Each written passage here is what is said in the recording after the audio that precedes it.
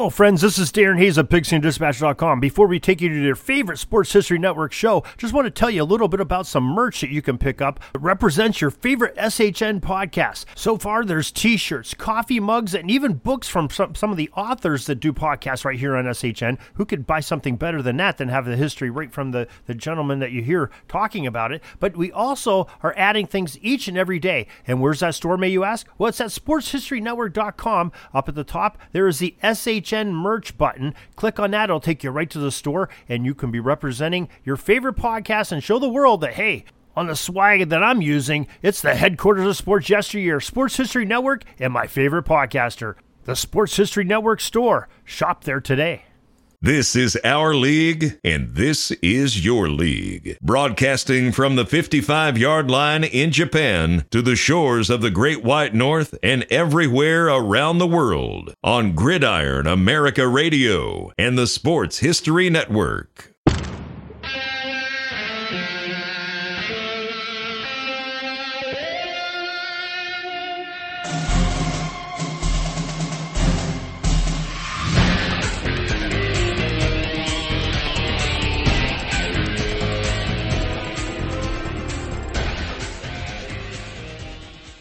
Hey everybody, welcome to From the 55-Yard Line, and we're almost at the New Year part. We're a few days out. Let's see, it's December 29th here in Japan. It's about quarter to 11 a.m. My time, and I'm sitting here with our new co-host, with Dave. Dave's sitting at his, he's up in, where are you at, Dave?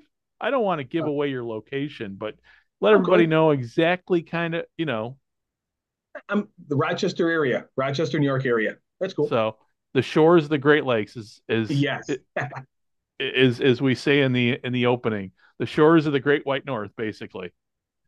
Where it's 53 and raining today.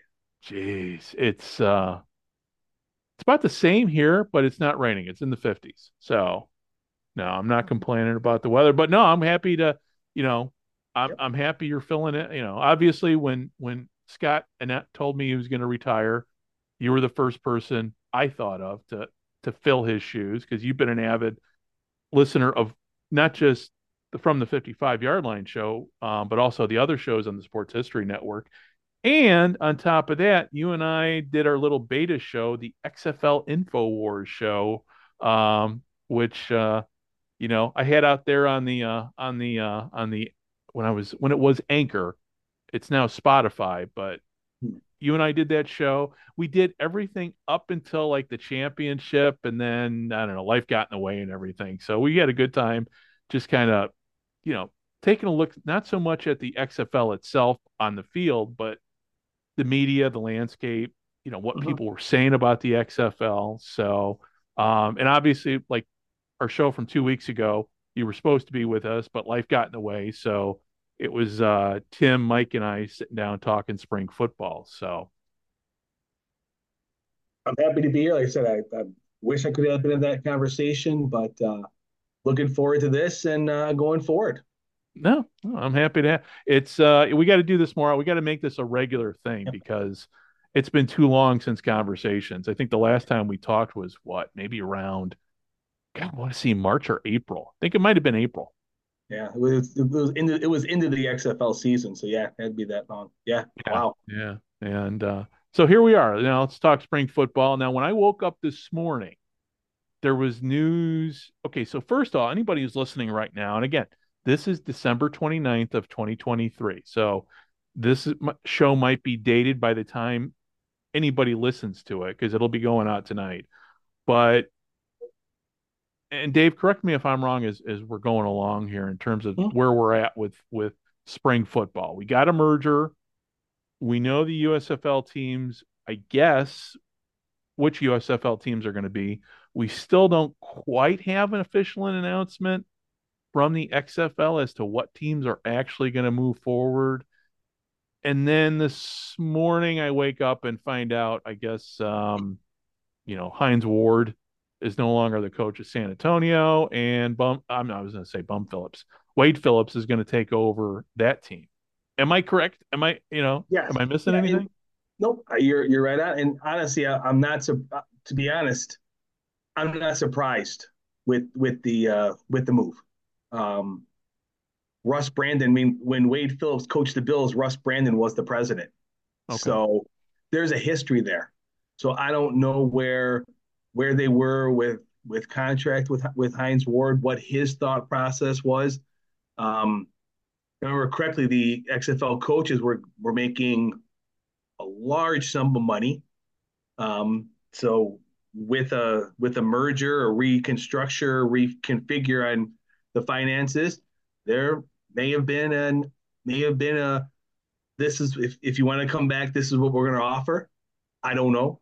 It's all speculation, but Wade Phillips has a history with Russ Brandon, so I'm not surprised at all if Wade was available, Russ made a phone call and made it happen because he coached the Bills to their last, well, prior to this reincarnation of the Bills playing now, um, he was the last coach that took the Bills to the playoffs.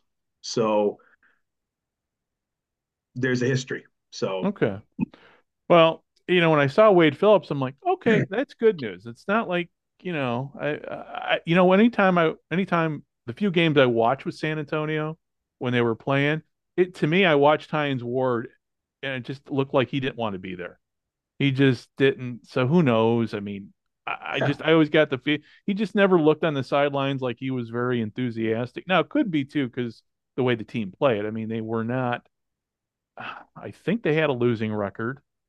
Um, but I'd have to look at the standings and everything. I mean, by the time we got to April last year, I think I was completely exhausted with football in general and kind of fell off. Obviously, um, we didn't talk about the championship game.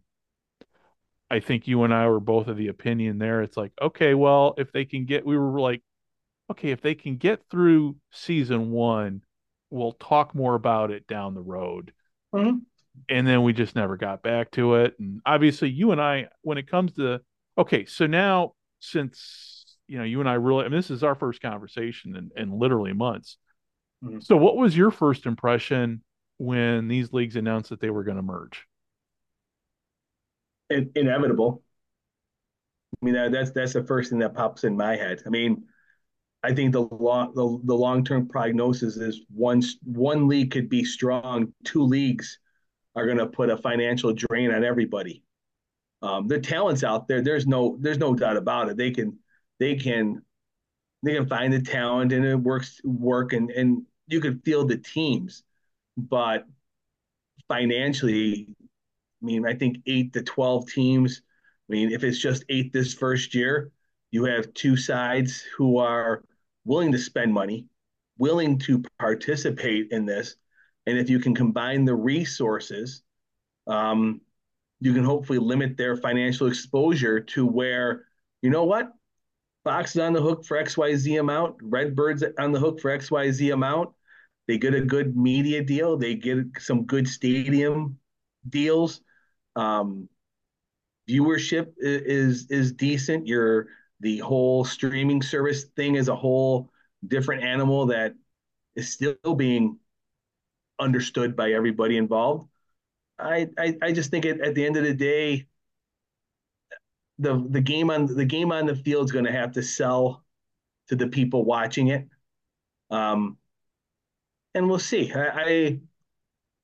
I like it. I mean, I think if you can take the best of both and feed it financially, I think that's a win for everybody. But I think Right. everyone needs to just take a step back on which is better, which is worse, who is this, who is that, because at the end of the day, it's none Oh, of our yeah. money. It's none of our money.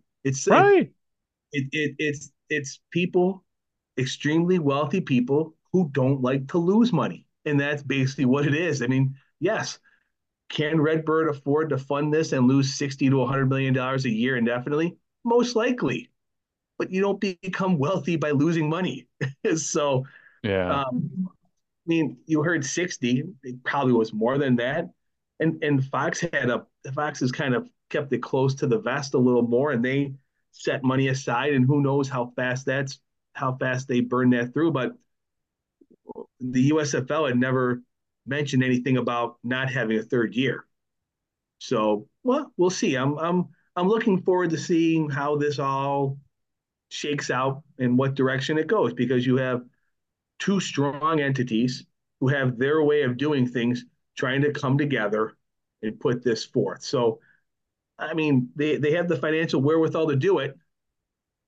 It's just agreeing and doing it in my eyes. Okay. And so when it comes to that, okay, so when it comes to, because the thing that I harped on last year was about optics and leadership.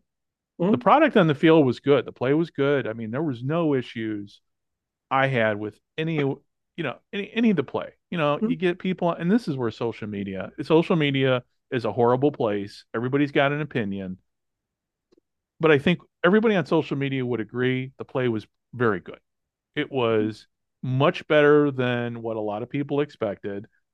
Um, so there was no complaints there.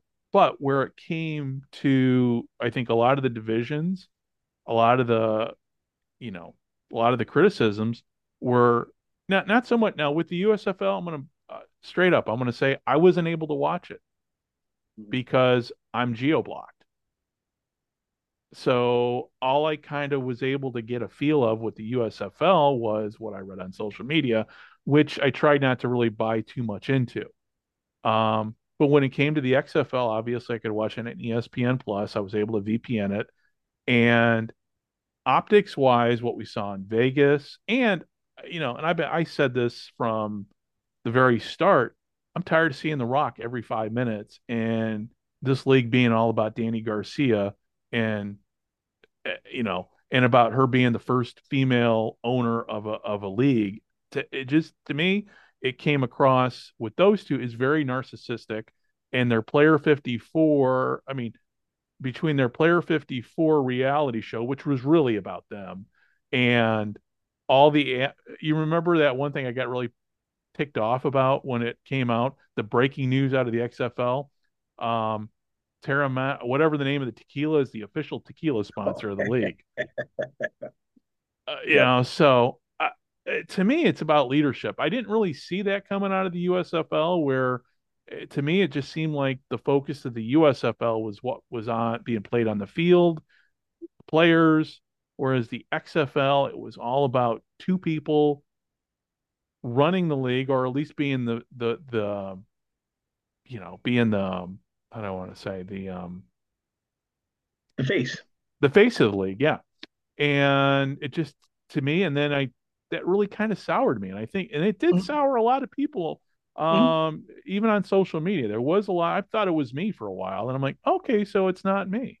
And then obviously, then we also had, the way the XFL was being spun by the media about, you know, attendance and ratings. And obviously, ratings were best when it came to over the air broadcast because a lot of people have gotten rid of their cable subscriptions Yep. and are doing streaming and using the old fashioned rabbit ears antenna.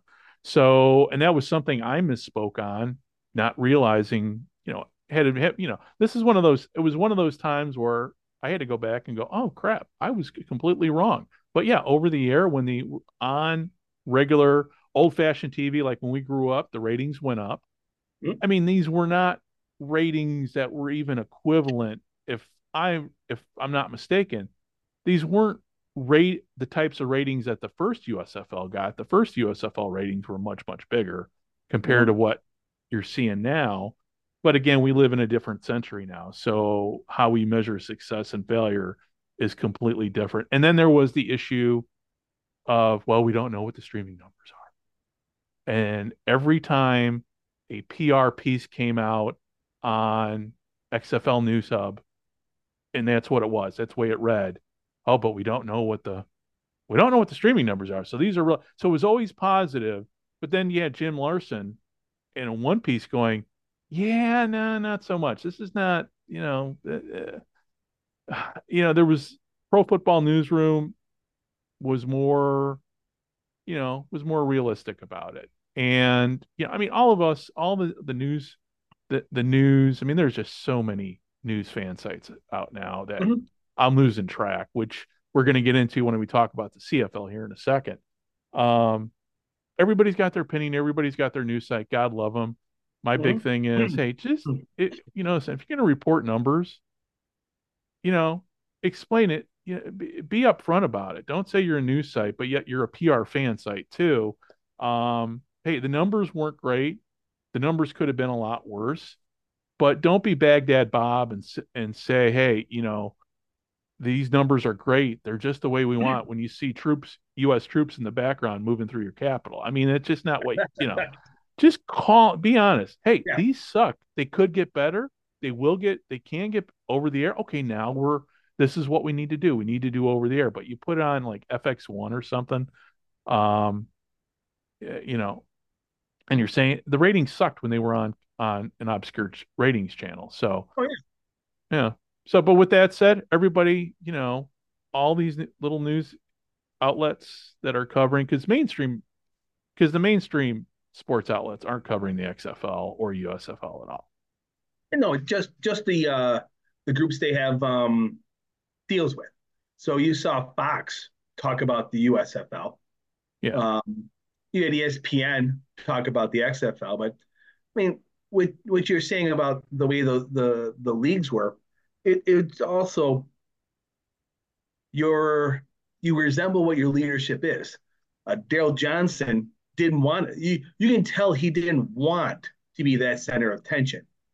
He Right. wanted the attention in USFL to be on those teams, on those players. And you can see almost every interview he did or when he was on, he was reluctant to really be interviewed or be like to be known as the president or the pseudo commissioner because he was about giving these guys and people a chance. And it was really about the football. And that's where maybe the USFL could have used a little more of a marketing angle to do a little bit more.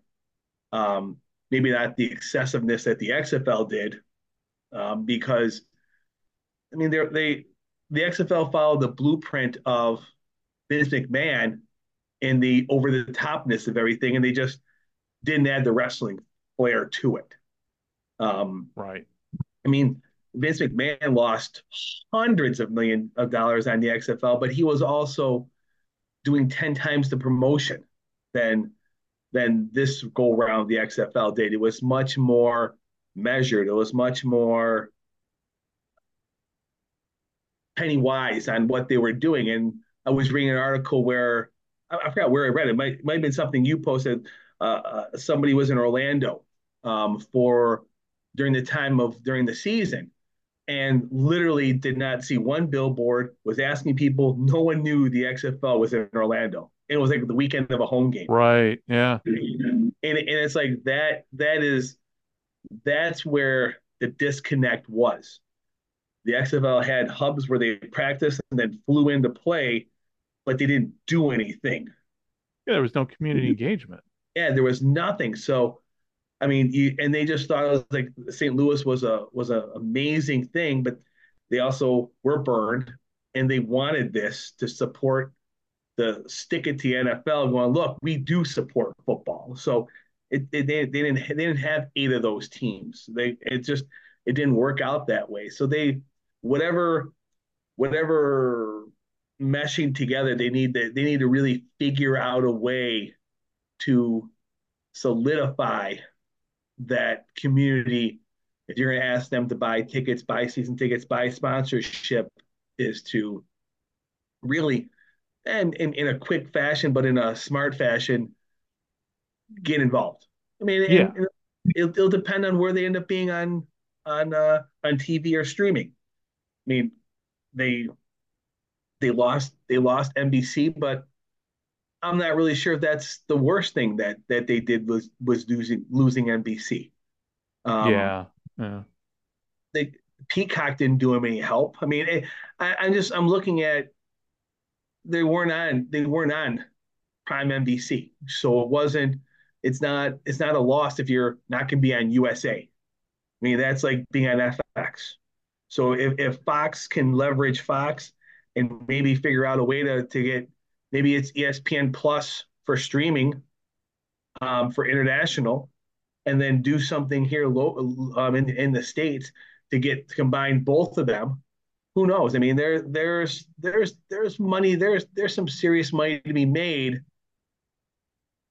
and that's probably that. Not my thoughts is that that's probably their focus right now on what they want to solidify and go in the direction with that, because whoever they partner with for, if they are looking to go on FX1 or ESPN, is before they can announce a schedule, they got to get those dates locked in with television. That's what FX. That's what the XFL found out when they were on at 10 o'clock at night on ESPN, or Yeah. you can't announce your schedule and then go to a broadcaster, because all these networks are years in advance, and you need to fill.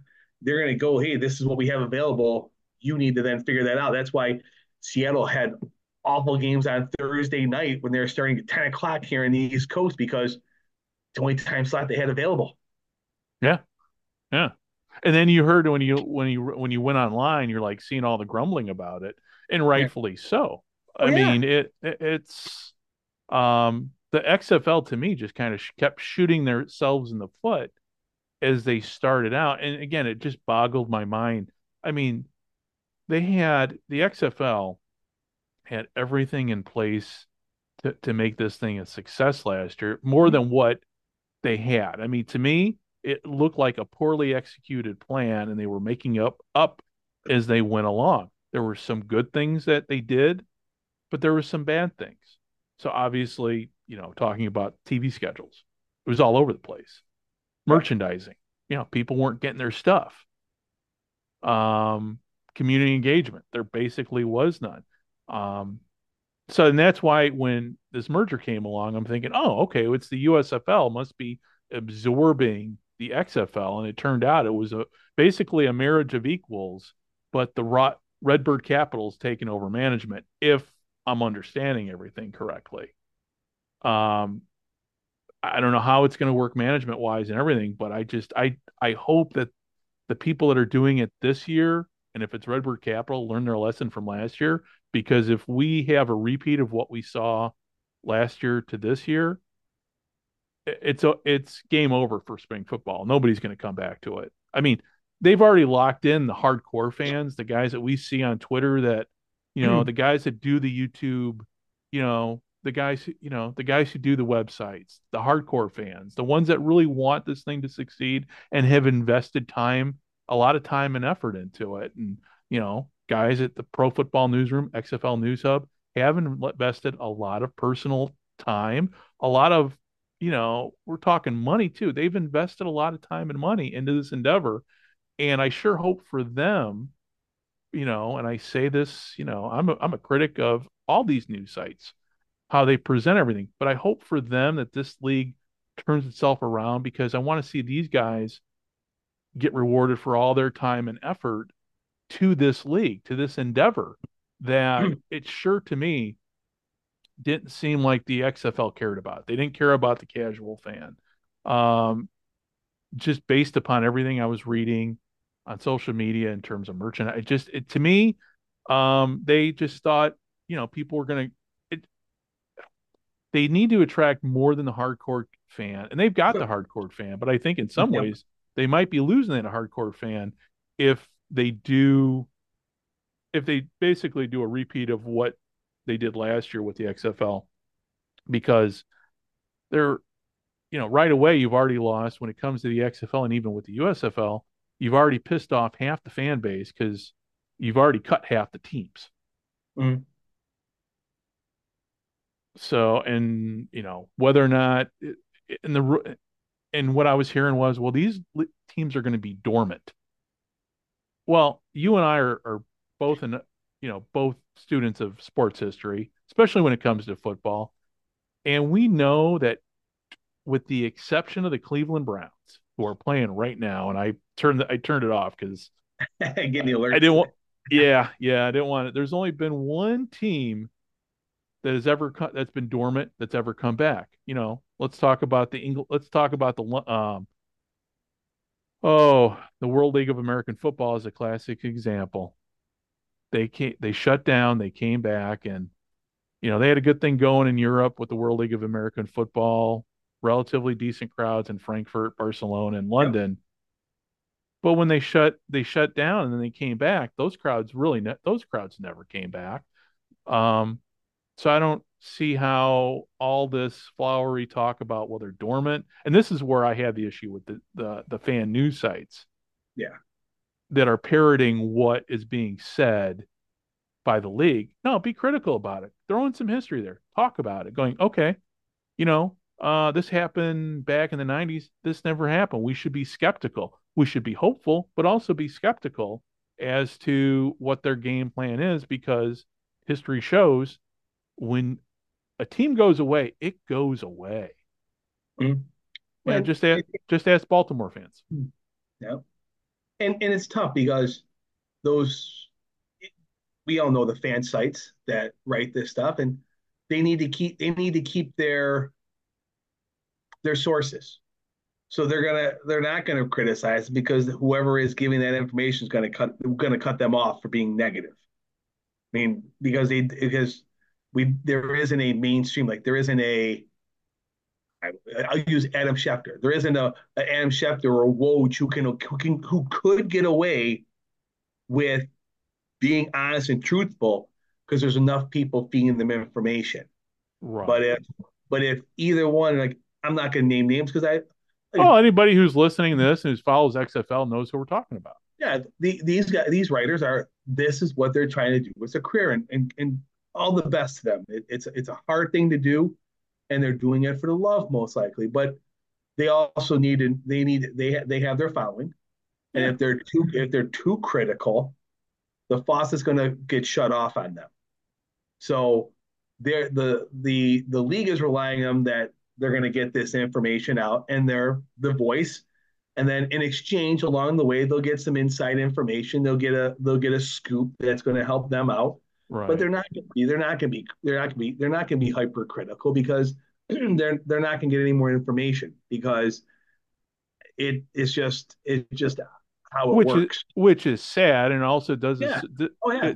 and it does a disservice to them, because if they to me, if you want to be taken serious, and I've said this to many, on my Twitter account. I don't know why it is people care what I think on Twitter. I mean, because I have been DM'd with, I don't know, let's call it veiled threats about my opinion and about my negativity towards certain news sites. Mhm.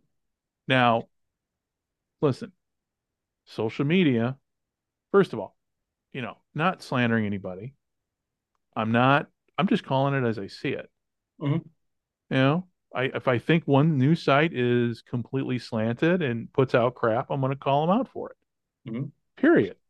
You can block me. You can do that on social media, but coming at me and just making veiled threats. Hey, you know what? Just step up your game. Just have some journalistic, you know, credibility here. Just ask the question going, okay, well, this is great and everything, but here's the questions these are the things we need to know. These are, don't be afraid to ask the hard questions. You can be there's a way to do it without being a dick. Be respectful. Be respectful, saying, okay, yeah, that's great, but here's the questions that we need to know. Where is the league going to go from here? Mhm. All so hey, you know what? Their websites, they can do with them what they want. I just have, and I think at some point I'm going to get rid of Twitter just I've already been tossed off. The people over at XFL Reddit do not like me, and they've made that very clear that I am not welcome in their sphere. Um, but social media is changing too. So Yeah. how we, in terms of everybody's got an opinion. Hey, listen, mine's just one of many, and I'm not the only one that thinks this way. So, I just wish everybody the best of luck, and I hope, for 2024. Listen, I'm just going to let it play out. I'm not going to be hypercritical of what certain news reporters or what certain news sites kick out. Let's just let it play out and see how it goes, because you and I think we're still on the fence going, yeah, yeah, we've been here before. Let's not get our hopes up, but let's enjoy what we have. So, final thoughts on that? Uh, I'm in the camp of the more opportunities for jobs in professional sports, the better. And, Yeah. I look at all of it from the front office staff. That's my background. It's jobs. These are people's ambitions and dreams to do this stuff. And hey, the more opportunities that there are, the best. That is awesome with Right. all these different leagues. Everything. I mean, professional volleyball, which you guys talked about in the with Tim. Great. You can earn a living playing a game you love.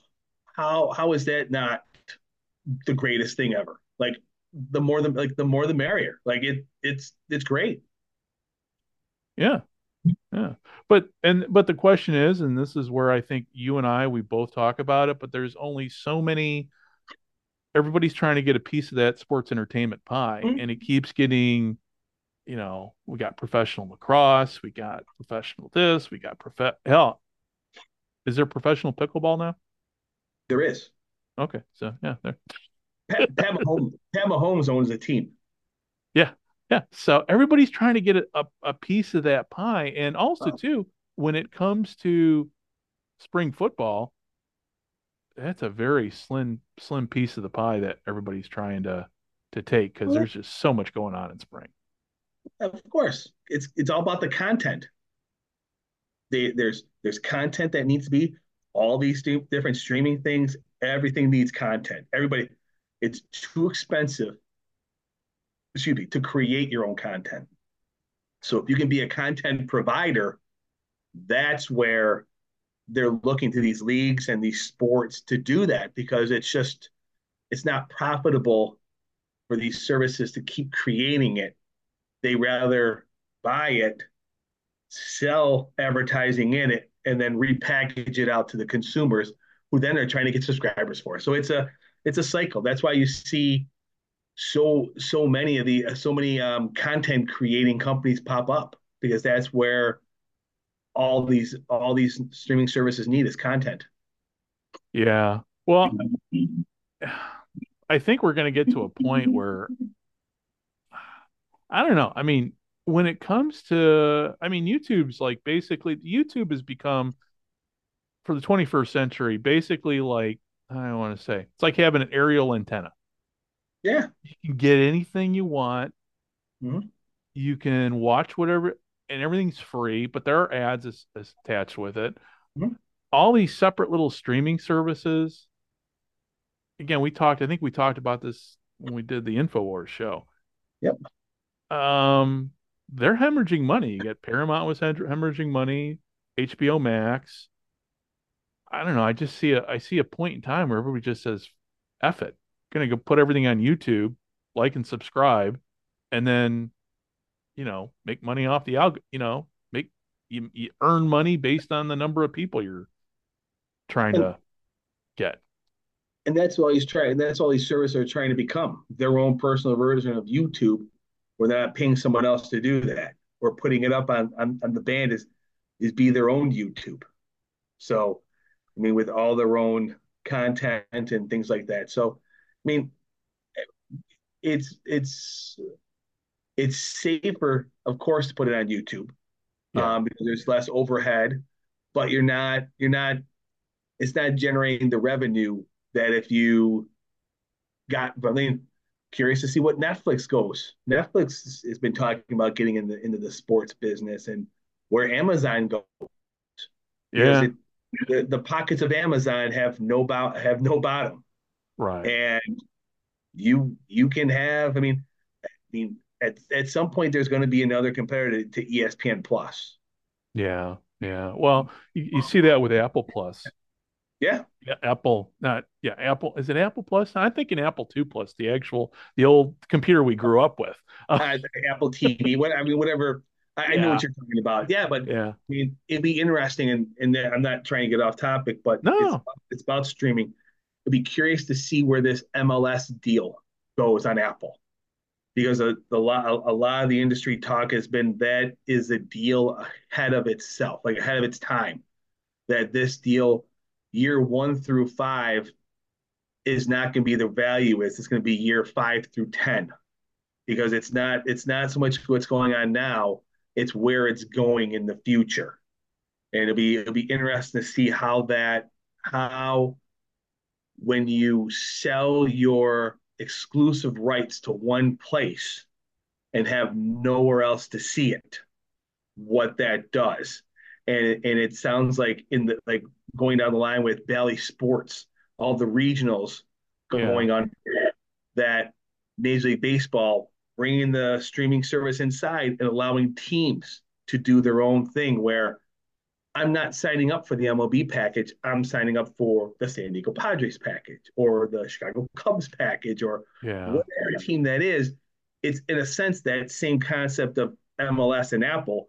You're going to one place to watch your sport play Right. specific games.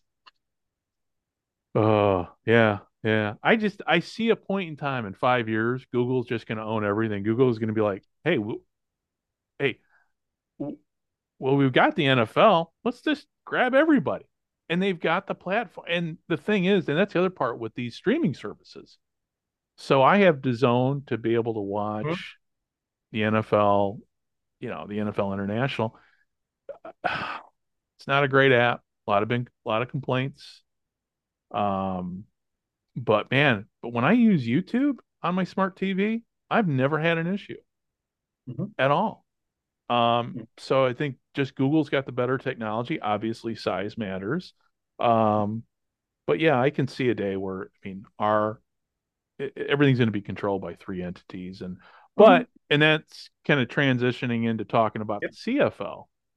So, with the CFL, obviously, they decided this year we're not going to be on. I mean, they did all their broadcasting internationally, except in the States, was available for free over the internet.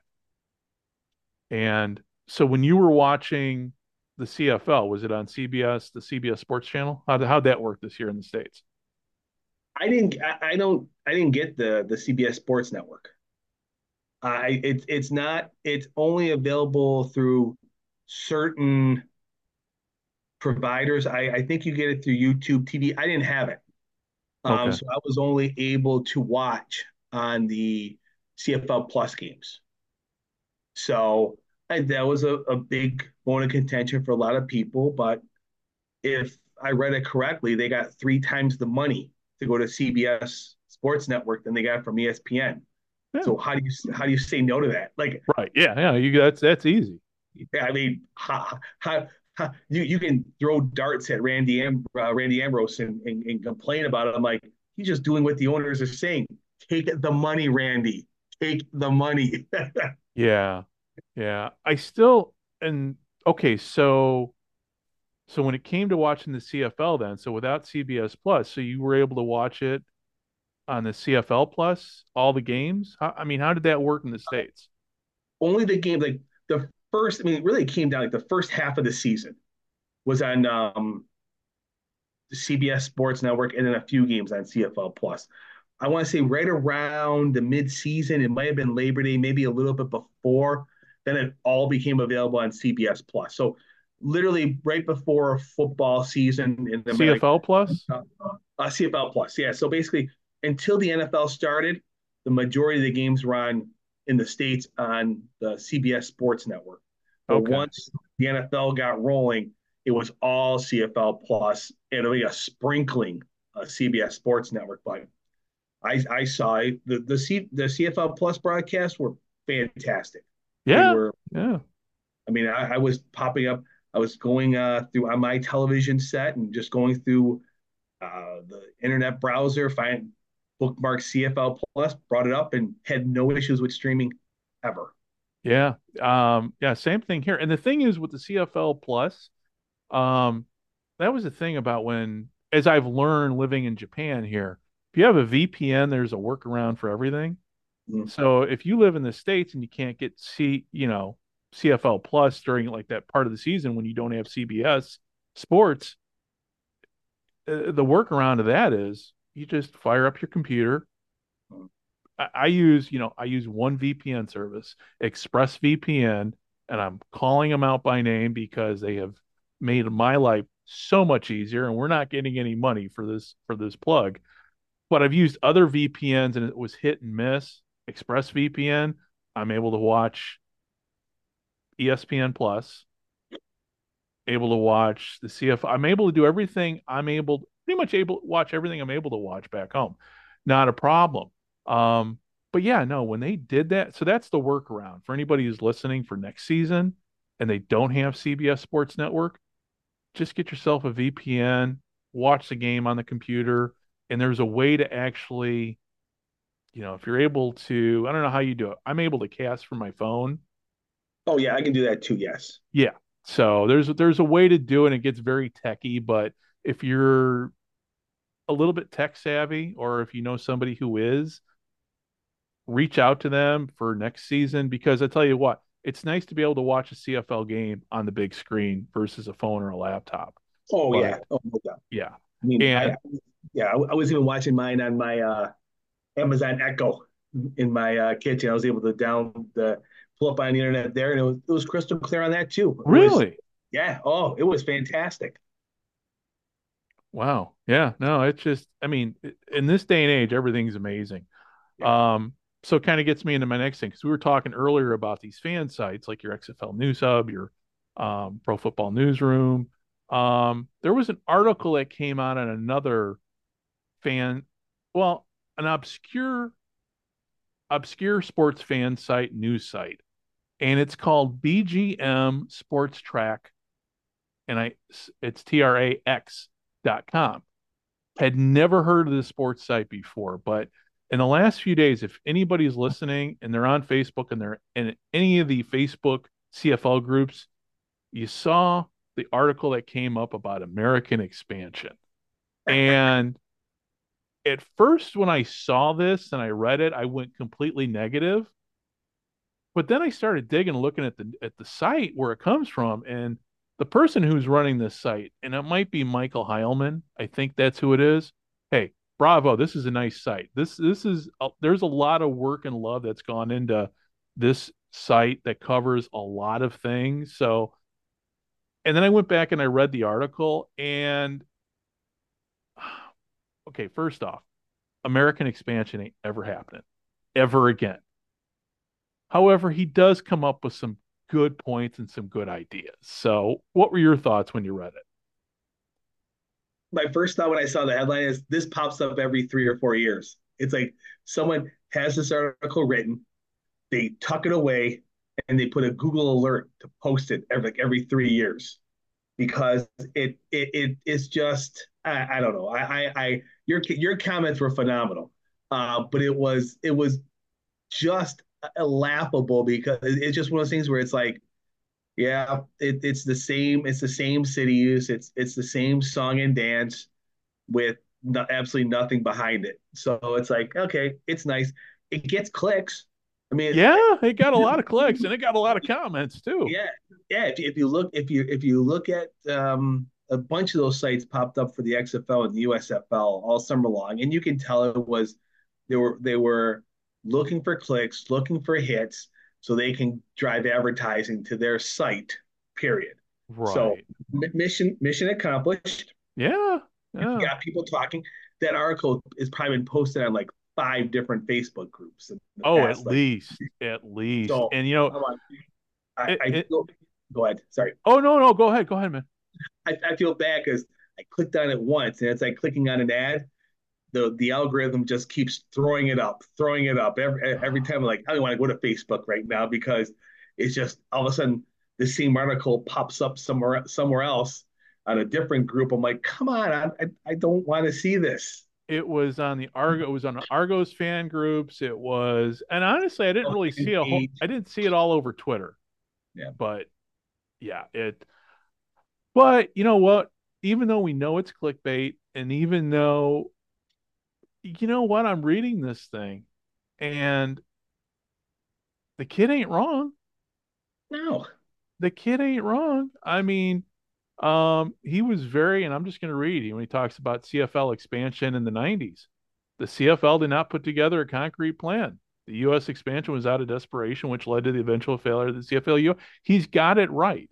Hmm? But it is interesting to see this kind of flow through. And I mean, in an ideal world, yeah, I mean, the XFL would be, the USFL would have never died. The CFL would have expanded in a perfect world. But yeah, it really, so I had to, so for those who are listening, might have seen my meme. It's the progressive Dr. Rick explaining to somebody, what was it? The quote is, we have a lot of work to do. And I'm like, my caption was old CFL fans explaining to new CFL fans why their ideas about American expansion will never work. Some words to that effect. So, but no, I think all in all, I mean, he gave it, the guy, I was thinking about writing a little myself, something on my little blog and reply to it. But I think at this point, I mean, he did, I like the enthusiasm. I do like the fact that he does address the history that, hey, it didn't work last time. So just leave it as is. I mean, it's good to see articles, but man, you get some of these old school guys that read the headline first, which is what I did, and didn't really dig into the substance. But now that when I dug into the substance, I'm like, oh, he's got some good points. Even with, and I've been doing that a lot more with a lot of people I've criticized in the past, going back and reading read. Okay, you know what? I was probably wrong. My first reaction wasn't the best. So for 2024, that's my New Year's resolution. I'm not going to smack talk, not going to talk down anybody. I'm going to keep my mouth shut and just, you know, let the numbers let the numbers speak for themselves. Really is the bottom line. And but when it comes to the CFL, so we had, it was nice to see Montreal win. Um, of course, for the second year in a row, I picked Winnipeg to take it all, and of course, they fell through in the last quarter. So, what were your thoughts on the Grey Cup this year? It was awesome. I mean, I It thought was, the season was great as a whole. yeah, Um, I'll be honest, I was really engaged with it throughout the year.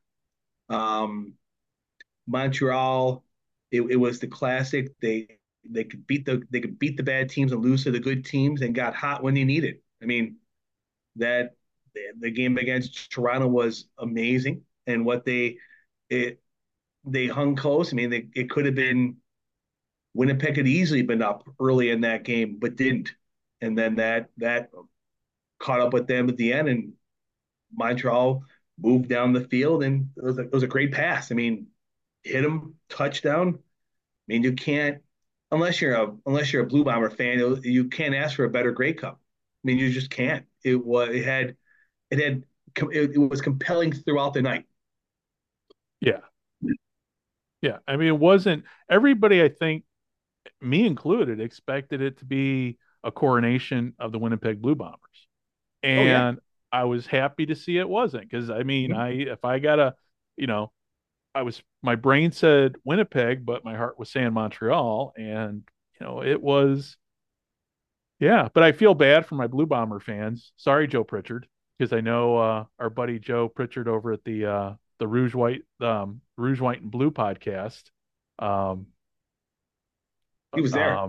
he was there. Yeah, I filled in for him for the Yeah. on their podcast to talk. And but I felt bad for I'm watching the final score. I go, oh, I know Joe's not in a good mood right now, but Yeah.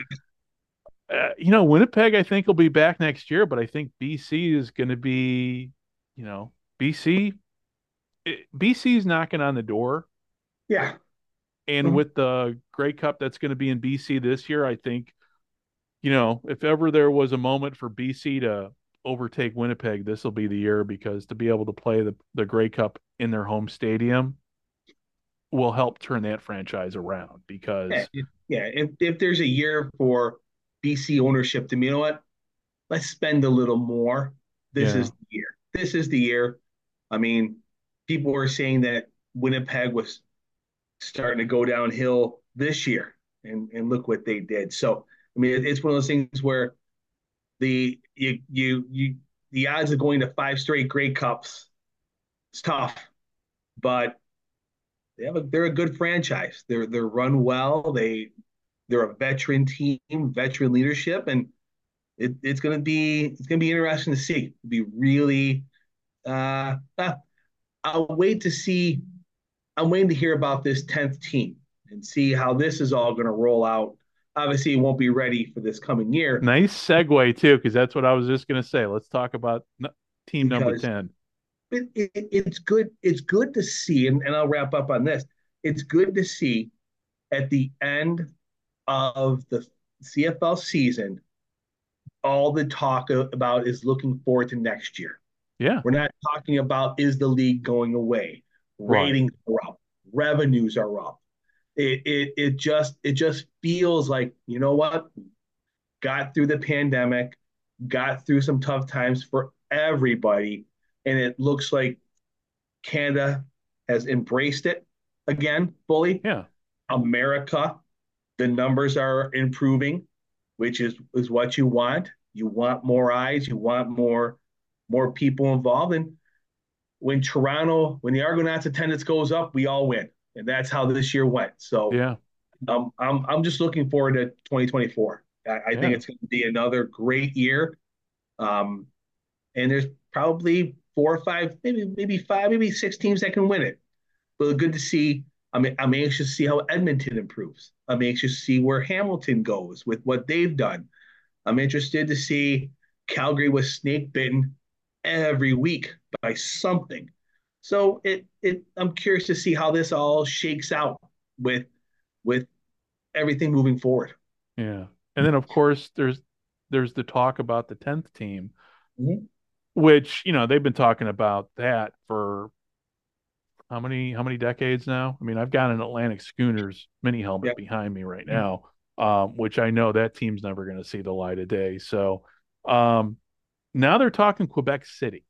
Mm-hmm. And have you been to Quebec City? I've not been to Quebec. I've been to Montreal. I've Okay. not been to Quebec. I it's on my list. I've heard nothing but amazing things about Quebec. Oh, dude, it's awesome. It's awesome. It's like going to Europe without having to spend the Yes, airfare. yep, yep. And so now they're talking Quebec City, they're talking other, but yeah, I mean, I'm hoping it's going to happen, but I don't. I mean, there's been so much speculation over the years. We could sit and speculate it all we want, Mm-hmm. but if they're going to do a 10th team, they got to do it right. Much like they did Ottawa right when they Yeah. brought team back. Mm-hmm. I You think know, I think adding the new owner of Montreal this year with his pockets, with his I mean, at the end of the day, you can call it a rival streaming cable service provider. I think I feel good about a 10th team being announced. They might not start for a couple of years, but I have a good feeling that we're gonna see number 10 announced within the next year. yeah, And I don't see Halifax. I mean, there's at least one owner there that I know of that could afford it. But I'm not sure. Football's not a sport that his background's not in professional football, so I don't know right. where that would go.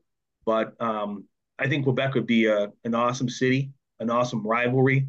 I mean, I mean, I think that Montreal Quebec rivalry could be what Toronto Hamilton is, or what. I mean, it seems like they got these neat little pockets where these two teams. I think it's just unnatural to do Yeah, that. yeah. And with Quebec City being as far out, I mean, that could be your Maritimes team. And Yeah, who's to say that they don't play home games in Halifax or even St. John's to kind of get the ball rolling? And yeah, it could be a regional team too, much, you know, Quebec, I mean, because the whole history up there is obviously French, is more French and English. I mean, you could have something, but again, it just depends upon marketing, money, and being smart about it. So, well, so we'll see. But yeah, it's nice to know. It's nice to go into a new season coming up here and not talking about is this league going to be around because after the pandemic, we all remember what happened during that pandemic when they were talking merger with the XFL and there was all that talk about on the American side from these fan news sites going, well, they should join the more successful, soon to be more successful XFL, and join our league. Well, we don't hear that anymore. It's kind of nice. The XFL, to quote Denny Green, they were who we thought they were when it came to spring football. But we'll see. But we got it. Hopefully we're going to have a strong spring league, whatever they call this, and hopefully everybody can rally around that. But yeah, there's room for spring football. There's definitely room for the CFL. But the NFL will always be the 99,000 pound gorilla on the block, which gets me to my next question. How about them Bills, huh? That was me knocking on wood. I don't think you'd hear that. We'll see. They have more work to do because just as when you think they turned that corner, they've let you down. So we'll see. I mean, Yeah. they I want to say they in the last 3 weeks now they control more of their destiny, but they still need people to lose along the way. Like it it's winning they're in, but they're still. I mean, if the playoffs started today, they're going to Kansas City, and I don't think anybody wants to go to Kansas City, regardless of the Chiefs' problems right now. It's still one of those things where I don't want to play Kansas City the first week. Yeah, no, I hear you because Kansas City is still Kansas City. To me, Yeah, to me, they are still. I mean, they're the defending champs. So to yeah. me, no matter even if they got problems, and this kind of gets to me, it's like they're kind of like even back in the '70s, the Oakland Raiders. Even when the Oakland Raiders had bad seasons, they Mhm. were still a great team Yeah. that could burn you 15 different ways from Sunday with Kenny Stabler and pulling, you know, and that's just how I look at the Chiefs. It's like, Yeah. yeah, they're down and everything, but yeah, they're still the odds-on favorite. Um, but then you got, Miami. It's going to be, I think, this playoff this year with the playoffs is really going to be entertaining because, obviously on the AFC side, you've got a lot going on there, but then on the NFC side, you've got Philly. And Philly, the stock on Philly is down right now, but the stock on Detroit is up. And then you got the 49ers, which I mean, it's going to be fun to watch the playoffs this year. I mean, to me, it just doesn't look like it's really anybody.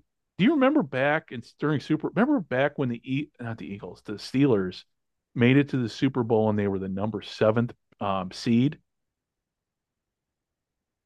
Well, I one of could my best see, friends it still doesn't allow me to forget that. So, yeah. So I could see this being one of those years where oh yeah, you get the lower seeds making it in. Um, yeah, it's not. Yeah, it's going to be interesting. it it's who's standing. It seems like in the NFC nobody wants to win. Like you get to the top and then you drop a couple pegs. You get back up there. Like Dallas got there and they've dropped a couple. The Eagles got there now they've dropped a couple. So we'll see. I mean, I think Detroit's going to be it's going to be a rude awakening in Dallas this week. As much as I love to see, I am not a Cowboys fan, but I think after losing a couple in a row, the way Dallas has, I think they're going to be angry, and I think they're going to take it out on the Lions this week. I mean, well, if the Lions are going to lose, this would be the game to lose because it's really not going to hurt them too much, and exactly, it exactly. would give them a wake up. It give them the motivation. I'm like you, man. I hate Dallas. Yeah, I hate Dallas. I mean, there's Dallas and then there's Green Bay, and depending upon how each one is doing. Now, this year Green Bay is lower because they're not. Aaron Rodgers is gone, and you don't really hear a whole lot of smack talk from Packers fans. But you always hear crap from Cowboys fans. Now, I'm a oh, Cardinals fan. I have no skin in the game whatsoever, and a Bears fan, so I got no skin. But to me, the last time when I would, how do I want to say? The last time that I would have the last time I rooted for the Cowboys was back when Roger Staubach played. That's how long ago. Back in the day, you remember very well back in the day when we were kids, man, the Cowboys were on TV all the time. every week, Every afternoon game, it was the Cowboys. Every 4 o'clock game, it seemed like they play the Redskins 10 times a year at 4 o'clock on Sunday afternoons. It just felt that way. Yeah. It was the Cowboys and Giants. It was Cowboys and Redskins. It was always the 4 o'clock game because the Bills would play at 1. So being in the Eastern, that's how it always was. Yeah. But Yeah. And the Cowboys today, I mean, obviously, I've never been a Jerry Jones fan because he fired Tom Landry. You know, the way that was handled. And ever since then, I've hated him ever since. So, I mean, but that's the great thing about NFL fandom. We can all smack talk each other and nobody gets mad. yeah, Nobody, it's like, okay, yeah, that's right. But a couple years, I'll be on top. Um, when I do my memes and everything, I do my XFL memes and I literally upset people so bad they try to hack into my accounts. They try to block me out. I mean, I got kicked off Reddit because of my memes, because I offended the XFL fandom. But the great thing about NFL fans and even with CFL fans is, hey, we can laugh at our teams yep, and then we move on. And yep.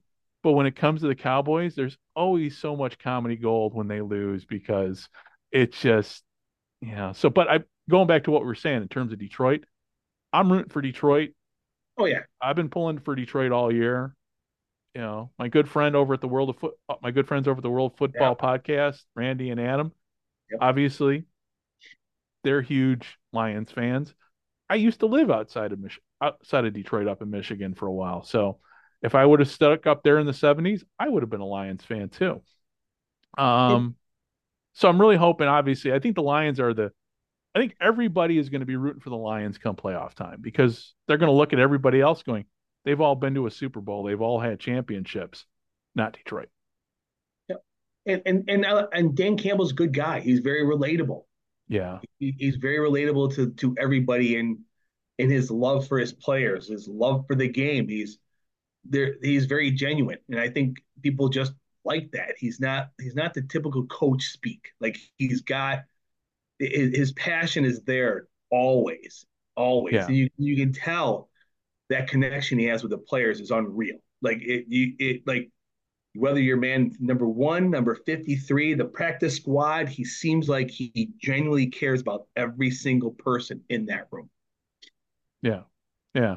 He's very old school. He's very, yeah, I think he's like the perfect coach for this team. So, and last year, as we saw, I mean, he took a team that, I forget, by the midway point, I mean, they were staring at, I think they only had about one win and then they, you know, ended up with the winning season. So yeah, no, I'm all in on the Lions this year. This is and on the NFC side, I'm sorry, the AFC side, I'm all in on the Browns. I have not checked the score of the Jets game, so but if I got to pick two teams I want to see in the Super Bowl, it's going to be a old school Browns Lions Joe championship Flacco. game.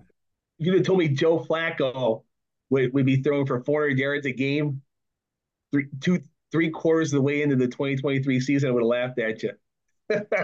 Echoes of George Blanda, man. Yeah. And Echoes of the old school guys we grew up with. And 30, do you want to know the score? Or yeah, what's the score? Because it's 34-17 Cleveland at the half. damn. Yep. Ooh. I just pulled up the NFL Network or NFL.com, so I'm grabbing the stats real quick because that's insane. Oh, I figured you had the game on in your study No. there. So Flacco's got 300 yards passing and 3 touchdowns in the first half. Oh, geez. His fantasy numbers must be insane today. Actually, well, I'll look that up later, but yeah. So, well, hey, to wrap everything up, couple more. Oh, go ahead, man. For the FC, granted, I'm from Buffalo, love the Bills and all that stuff, but what a great story Lamar Jackson has been this year. Oh, yeah. Guy rolls out free agency, doesn't get a sniff from anybody, and now best record in the NFL, winning like he normally does. He's passing, he's running, and it's great. I absolutely love it. because I still remember Bill Polian saying they should make a tight end out of him, that he doesn't have what it takes to be a quarterback. And now he's got the best record in the NFL, rolling after free agency when nobody would give him an offer. It's just an amazing story. It's like I mean, because of this story, I would love to see the Ravens win it all, just for him to hold the MVP up and go, you know what? There, none of y'all wanted me, and look what I just did with this Right. team. Yeah. Yeah. And I mean, it's much like last year's feel good story was Jalen Hurts. Yep. Yep. And so another feel good story. So yeah, if the Browns don't make it, I would be fine with the Ravens And playing the and Lions in the Super Bowl. yeah, and I understand Browns fans not wanting to give anything to the Ravens, but just the storyline on just what he has gone through and the ridicule he's gotten from not being a traditional drop back quarterback, and just to see how, you know what, they're 12. How are they 12-3? Like, they just keep winning. It's crazy. Yeah. Well, I think the days of the drop back quarterback are slowly Oh, disappearing anyway. yeah. Um, you know, and I mean, we see that now in the quarterbacks. I mean, there's such a mixture. It's not like when we grew up, man, when everybody wore number 12 and drop back. And, I mean, not Roger Staubach, Terry Bradshaw, Bob Greasy, Ken Stabler, so on. I mean, the quarterbacks of today, really, to me, are all CFL quarterbacks Mm-hmm. Oh, of yeah. what you would expect of a quarterback in the CFL. Mm-hmm. And which is where I expect to see Kyler Murray playing in a couple of years, because I think the Kyler Murray experiment is pretty much done in Arizona. And as an Arizona fan, as a Cardinal fan, they should have cut him loose a long time ago. They should have kept Joshua Dobbs and moved on. But the Cardinals being the Cardinals, yeah, here we are. And we'll see And, who's playing quarterback for him next year. and I think some of that lack of development has to go on their decisions on coaching. Oh Um, yeah. I mean, the Cliff Kingsbury experiment was, it seemed like just a waste of whatever, how many years he was there. It's like, uh, it just, the It offense was. It was horrible. it looked like every time Kyler Murray snapped the ball, he was running for his life, and it was just hike, and he just ran like Hike and chuck it. Hike and chuck it. yeah, and like he's like, man, he made an amazing throw. Yeah, he was gonna get killed if he didn't run out and throw it. Yeah. Yeah. Well, I mean, Oh, to me, this whole thing with Kyler Murray just had echoes of Jake Plummer. Because oh, if you recall way back in the day, oh, yeah, Jake Plummer. Yeah, he's great. He can pull games out of a hat. Yeah, but the problem with Jake Plummer was he always put him in the hole. And so to me, Kyler Murray was always I mean, I use that playoff game against the Rams as a perfect example of, so, I don't know. I just don't, they made a huge mistake to me in getting rid of Josh Dobbs. But as we know, when it comes to it's such a revolving door with quarterbacks nowadays. And, even when we were growing up, we're talking about, quarterbacks that we grew up quarterbacks we grew up with, the number 12s, where you always had, you had Staubach always playing for the Cowboys. You had Bradshaw always, in our minds, always playing for the Steelers. Greasy always playing for the Dolphins. Stabler. And there's a whole bunch of other people I'm leaving out of this. But then you had other teams where it was a revolving door of quarterbacks, oh yeah. like my Bears. So, I mean, the teams of today are really no different from the teams back then. I mean, obviously Brady is another number 12 that was always around. Um, but you get teams like the Cardinals just can't figure it out. You're at least lucky in Buffalo. You at least have somebody there that you can, you've got a star that you're like, okay, so he's had a bad couple. He'll come back. I mean, you've got something in him.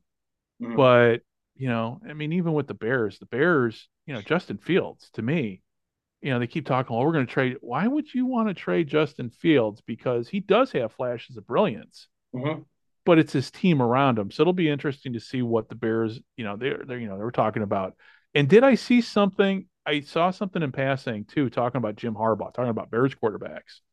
Is there a report out now that he's going to the Chargers? Yeah, there is I don't know, it's like 5 or 6 years, a ridiculous amount of money, but it won't be announced until after the college playoffs. But they're really questioning the validity of that period. So who knows? I mean, going to your Josh Dobbs, he was drafted by the Steelers. I remember when he came out of college, incredibly brilliant person. Didn't get a chance at the Steelers, and then been moving on. Well, I was so happy when he got that start with the Vikings. And granted, it didn't work out, but that team has its own issues. But there's been a handful of teams that have brought him in and not really given him a chance and cut him loose. And in my estimations, he's like a Ryan Fitzpatrick. He may have a limited ceiling on playing ability, but the guy is absolutely brilliant. Like he is legitimately a rocket He scientist. is, yeah. I was gonna say, yeah. I mean, So he's it, he's it, it, if you, I look at him as like he'd be a unbelievable backup. Like I would love to see any player get a chance to start. It'd be awesome. But Ryan Fitzpatrick made a very lengthy career at being a more than serviceable backup, but also knowing his role in the team and where he is right. in the pecking order. And not every backup quarterback gets that. Yeah. Yeah. And that's, I mean, being a backup really is the best job in the NFL. Yeah. If you're gonna get paid well and have a steady job for and let's also keep in mind there too, get a great pension out of it. Being a Mm-hmm. backup quarterback, being a Don Strock, being a George Blanda. Well, I mean George Blanda, I don't know if that'd be a good example because when he played back then, they didn't take care of the players. But let's say being a Don Strock, Jim McMahon even, because Jim McMahon had a very long career as a backup quarterback.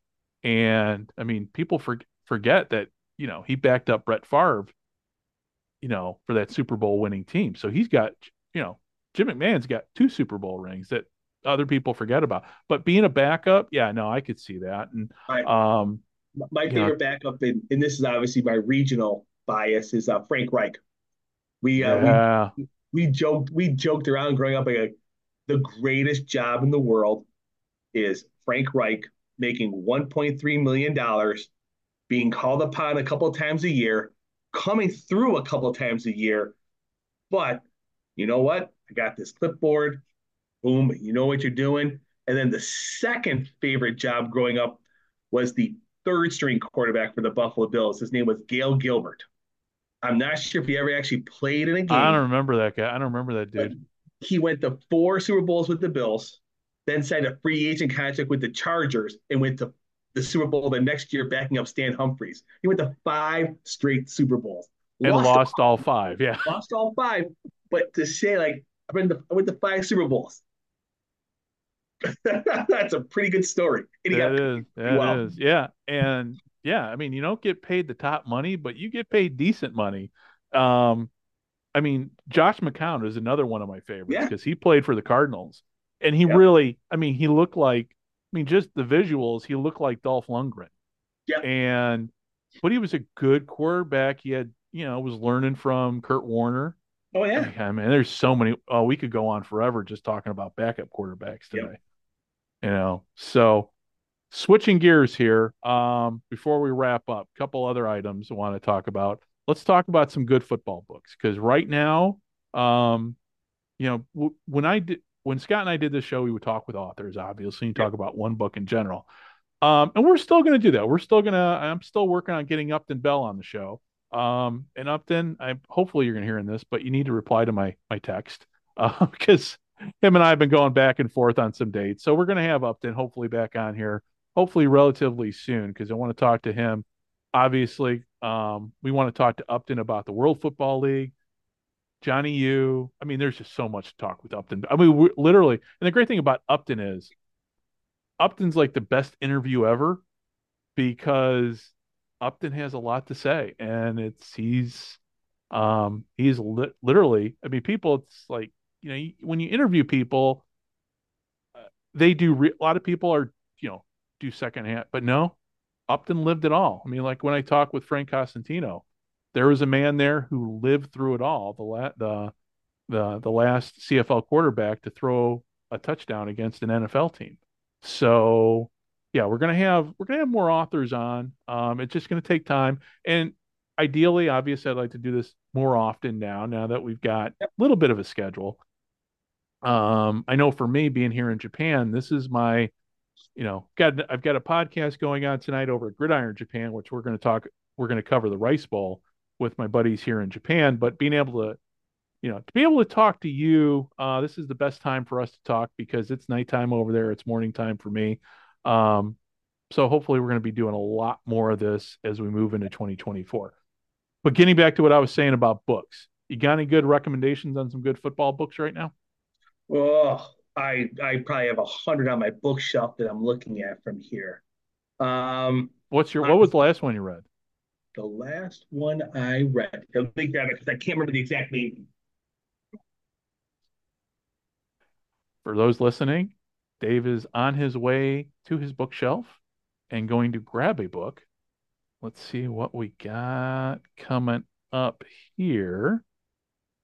He's still gone. I've got some great book recommendations too. I've been on a tear with football books here in Japan.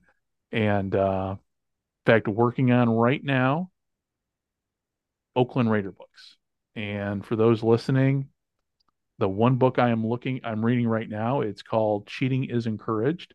And I just wrapped up, before that, I wrapped up the book called Badasses about the Oakland Raiders. So when it comes to football books, football history books in general, for me, my favorite era is the 70s. And there is so much great material out there with the 1970s. And if you're not a member of the Pro Football Researchers Association, Dave and I are both members, and they just had their new newsletter come out. There is a new book coming that has just come out about George Allen, which I have not read.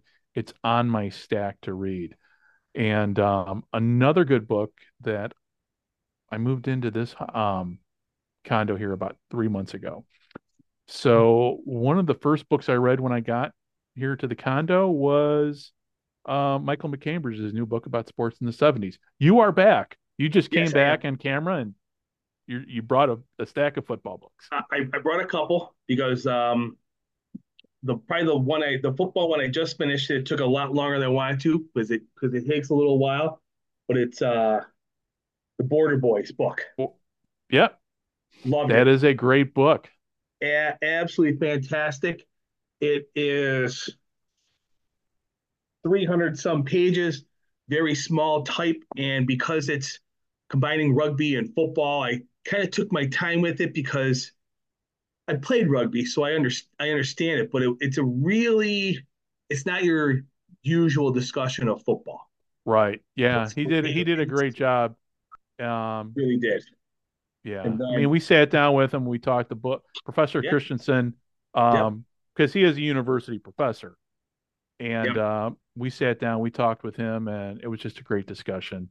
For those listening, that's a conversation Scott and I had, I think, a couple of years ago now. What else you Yes, got? and that's right. And the United States Football League by Paul Reitz, the 82 to 86 book. Um, I got this off of Amazon. Just I love the USFL, the Yeah, old all the new. That that was it's such a good book.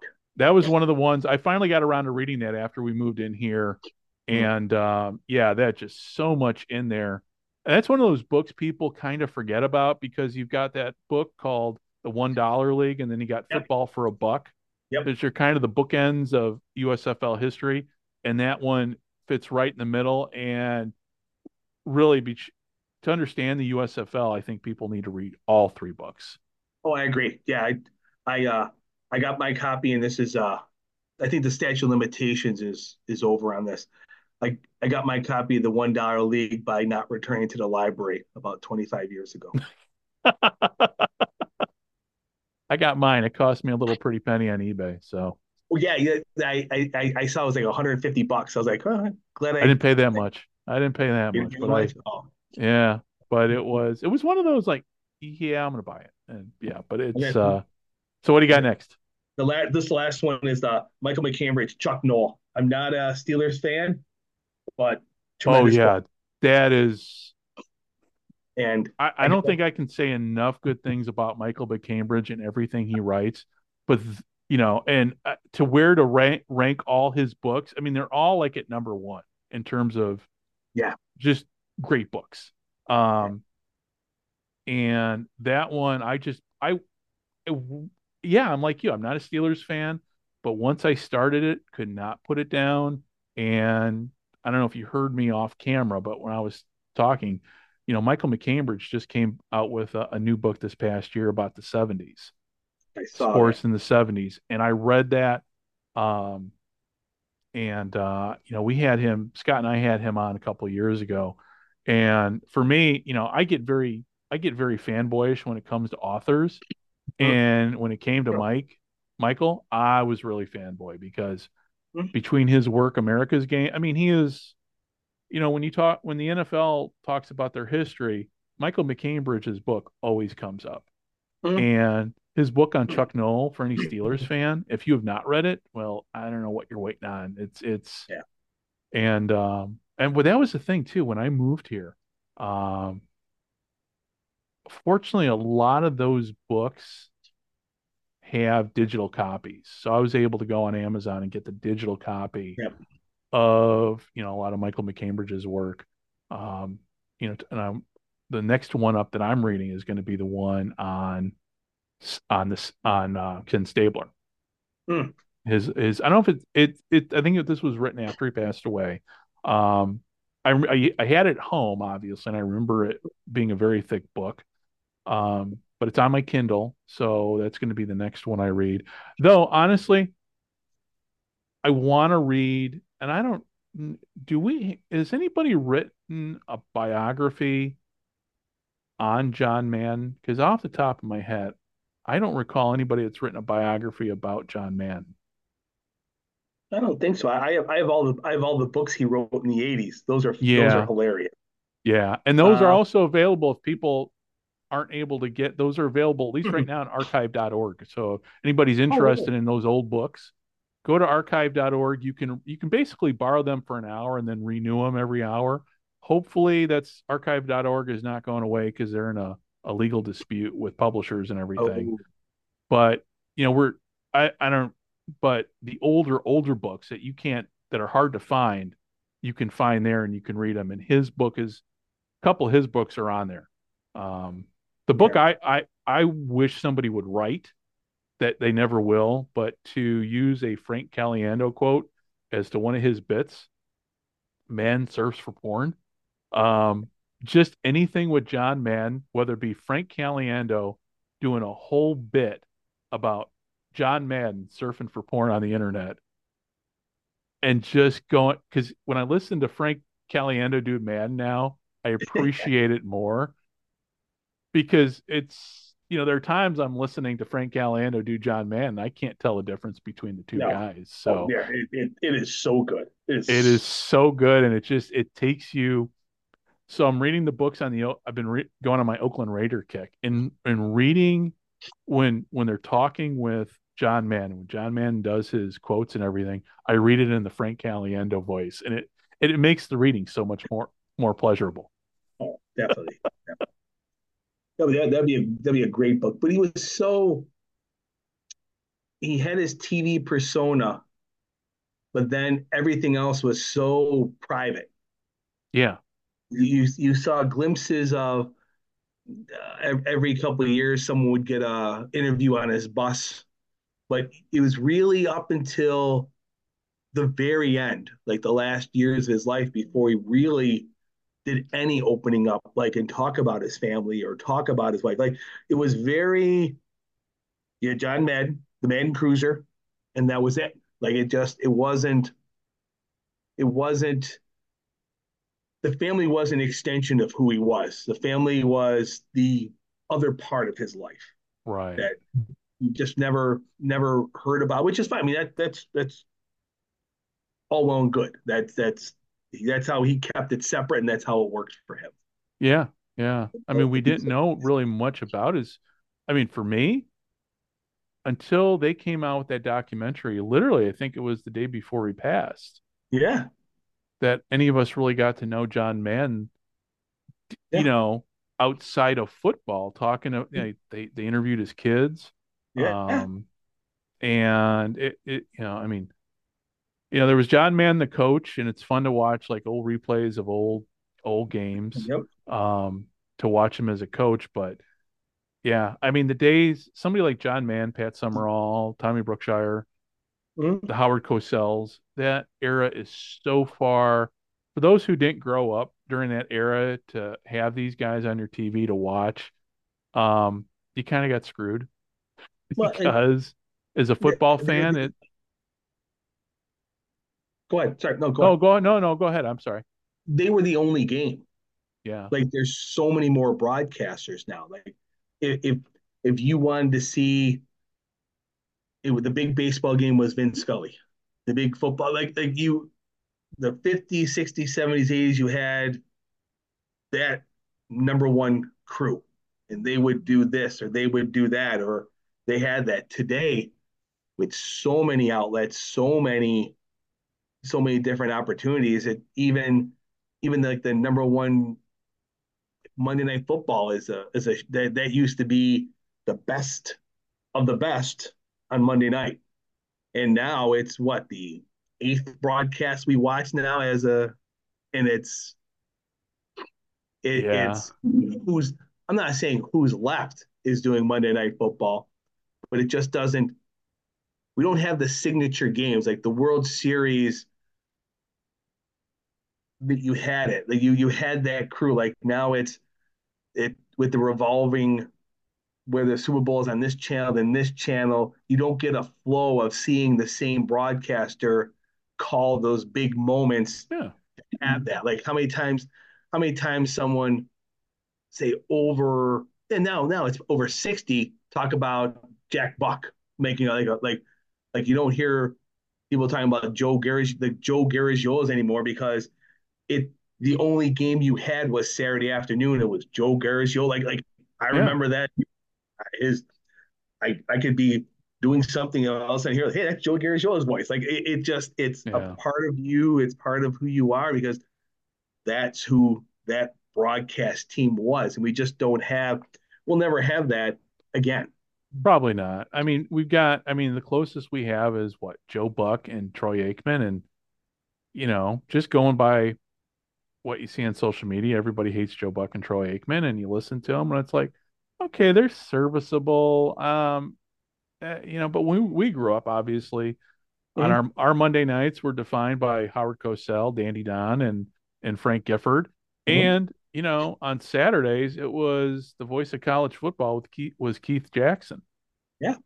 And you just don't have those voices anymore, which, No. um I like going digging into and even there's other voices, your Kirk Gowdy's, Oh yeah. um your Vince Scully. Vince Scully calling football is actually entertaining. And if you Yeah. remember correctly, he called that game on TV. Vince Scully called the catch game. Mm-hmm. And then on radio, I mean, everybody's got somebody different on radio, obviously.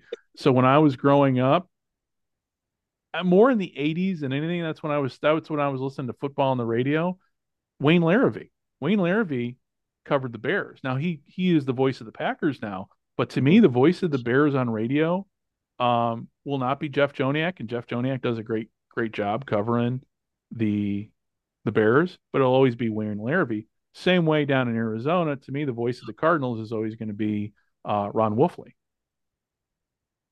Mm-hmm. But everybody's got those voices that, yeah, it's not like it used to be. And again, we're old guys, we're older, so it's not like we're saying that the old days were better. But when it comes to the quality of what's coming out of our TV and our radio, yeah, things were way better back then. It was just a different feel, different approach to the game.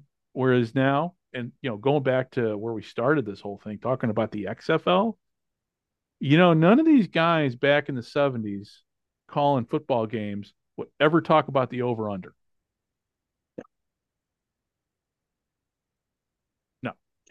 taboo. Yeah. Yeah. You can ask Alex Karras and Paul Hornung. Even if they could have, though, even if they could have, they would have never talked about the over under. Oh no, no, no, no, no, not at all. Because that was the I say the evil empire. That was Yeah. the they professional sports has gladly taken that money with no issue, Yeah. but you just don't talk about it. Right. But And even, I, go oh, ahead. go ahead. Sorry. No, no, I'm good. I'm good. But no, to me, when they're talking about the over under on these games now, and it doesn't matter because you don't really hear it on the NFL broadcast. In fact, I don't even occasionally, I think the only one I've ever heard mention has been Al Michaels, but it's been more in jest than anything. But when it came to the XFL and everybody was trying to do something different, Yeah. these newer leagues, hell, the over under is this. You know what? Well, we really don't care. Just call the game. Just call the game. Make it a memorable game. And talking about memorable voices on the radio, I tell you what, to me, and we'll just bring this all the way, like I said, full circle here to our XFL discussion. The XFL, if they're going to do this next season right, because to me, it's going to be the XFL, even though it's XFL, USFL. To me, in my mind, it's still XFL because I think ultimately they're the ones driving the bus on this. You know what? Give us some people that we want to tune in and listen to. So, for instance, back when the originally XFL started, who was color? Who was doing color? Was Jesse the Body Ventura, and Jesse knew his football because he also did color for the Tampa Bay Buccaneers under Mhm. his real name for several years. But give us voices that you know the new generation is going to years from now going, hey, yeah, remember that guy used to call that game? That was awesome. And we just don't have those voices now. At least I don't think we do. But again, we're old. So that's my take. Yeah, it'd be great, but I just don't. I just don't see an up and coming known voice wanting to take that chance. Like I think that's why you see who you have doing it, and you'll have the fourth, fifth, and sixth broadcast teams for Fox doing it. Right. But I it would be nice, but I just don't know if someone wants to someone wants to put their professional credibility and lay that on the line for this unless Yeah. No, I you're see. getting I chance see your point. because I can see like I want to say at this point in time I think Collinsworth gets more negative press on social media than Troy Aikman or That's true. Yeah. he every week he is just getting crucified. I think it was his son who was doing the USFL games. It was good to see him getting a break, but it's just one of those things where he has a name. He was okay, but I think you need to get a couple. You need to get even if it's the fourth, fifth, and sixth team from Fox, people who work good together Yeah. that can feed instead of just throwing two people in a room and going, okay, guys, you're doing color, you're doing play by play, make it happen. Yeah. And that, Well, I, yeah. Yeah. Or, you know, guys that we grew up watching and we loved, Gorilla Monsoon and Bobby the Brain Heenan. That type of person, that type of fight in there. So, for those who are listening, wondering why I even made that reference, that is for at least the time being, that's kind of the new banner on our Twitter account, with Dave being Gorilla Monsoon, and because Gorilla was born up in your neck of the woods, and Bobby the Brain Heenan was born in Chicago, down in my neck of the woods. And of the two of us, I'm the one that pisses more people off than Dave does, and I don't mind being the heel, especially when it comes to my hot takes on spring football. That, you know what, a lot of people don't like, but other people see the humor in. Um, so with all that said, it's getting close to bedtime out there in New York, and it is lunchtime here in Japan. So, Dave, any final words before we sign off? hope everyone has a great New Year's. Be safe, and we'll see you next year. Yeah. And for those of us, What's that? I'm What's that? good. Oh, okay. No, There's a slight delay too between your yes. video and this. So, um, and so for me, hey, everybody have a great new year. Um, please keep tuning in. We're going to be doing more of this on a regular basis here. Now that I'm settled in and I've got the full podcast studio going here at my new place in Japan. And if you're looking for the podcast, we are on the Sports History Network, and you can find the podcast if you can find it on any obviously any podcast platform. Just type in From the 55 Yard Line. And but we're also at www.fromthe55yardline.ca, and you can find us there. And we're also on Twitter. Um, you know, who even calls it X? Anytime I ever hear this mentioned, X, formerly known as Twitter. Oh, we're on Twitter. And we are at From the 55. And you can message us there with, your candid thoughts, your complaints. Um, any feedback is appreciated, even negative feedback. I don't mind, because you know what? If you're giving me negative feedback telling us, hey, we suck, at least I know you're listening, and that's always nice to know. So, well, listen, on behalf of Dave and myself, thank you very much for tuning in. And hopefully we will be back next week about this time to kind of talk about the week that was in the NFL. Maybe we'll have some more XFL news. God only knows. I mean, XFL, USFL, whatever they decide to call this thing. And next week, actually, I'll save the conversation but next week, I want to talk to you, Dave, about simulation sports, because you and I are both sim sports fans. But we'll talk more about that next week in terms of what your favorite sports are, board versus computer, so on and so forth. So that'll be a conversation for next week that we weren't able to really get to today. So with all that said, on behalf of Dave and myself, thank you very much for tuning in. And if you're listening, hey, I'm also on the Gridiron Japan podcast, which we will be recording the new episode tonight. So that should be coming out about the same time this episode drops.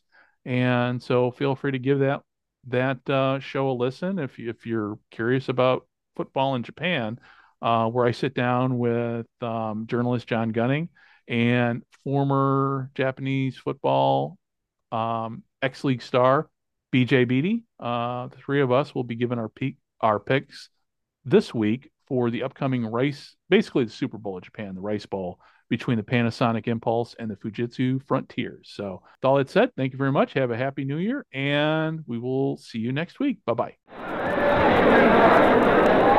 This is Don Meredith of the Dallas Cowboys. Go, Dallas Cowboys.